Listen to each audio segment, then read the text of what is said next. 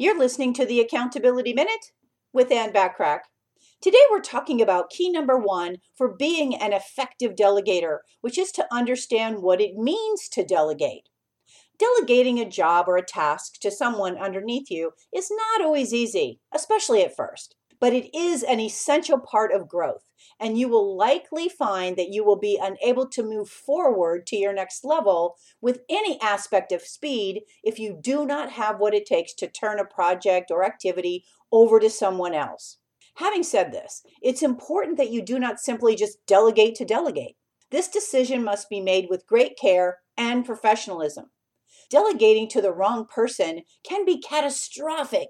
However, if you do have the option to hand the project to someone below you who is capable of seeing it through to the end, then you will have the opportunity to truly realize how much power there is in the ability to pass things off to trusted employees or colleagues.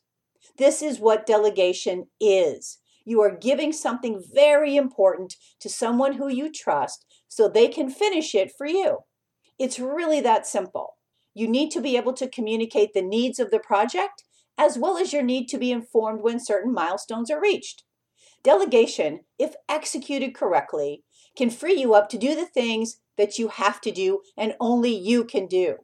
Being able to step away from projects that could hold you back is a huge bonus. Just remember, however, the great care must be taken to ensure that you're choosing the right person for the job.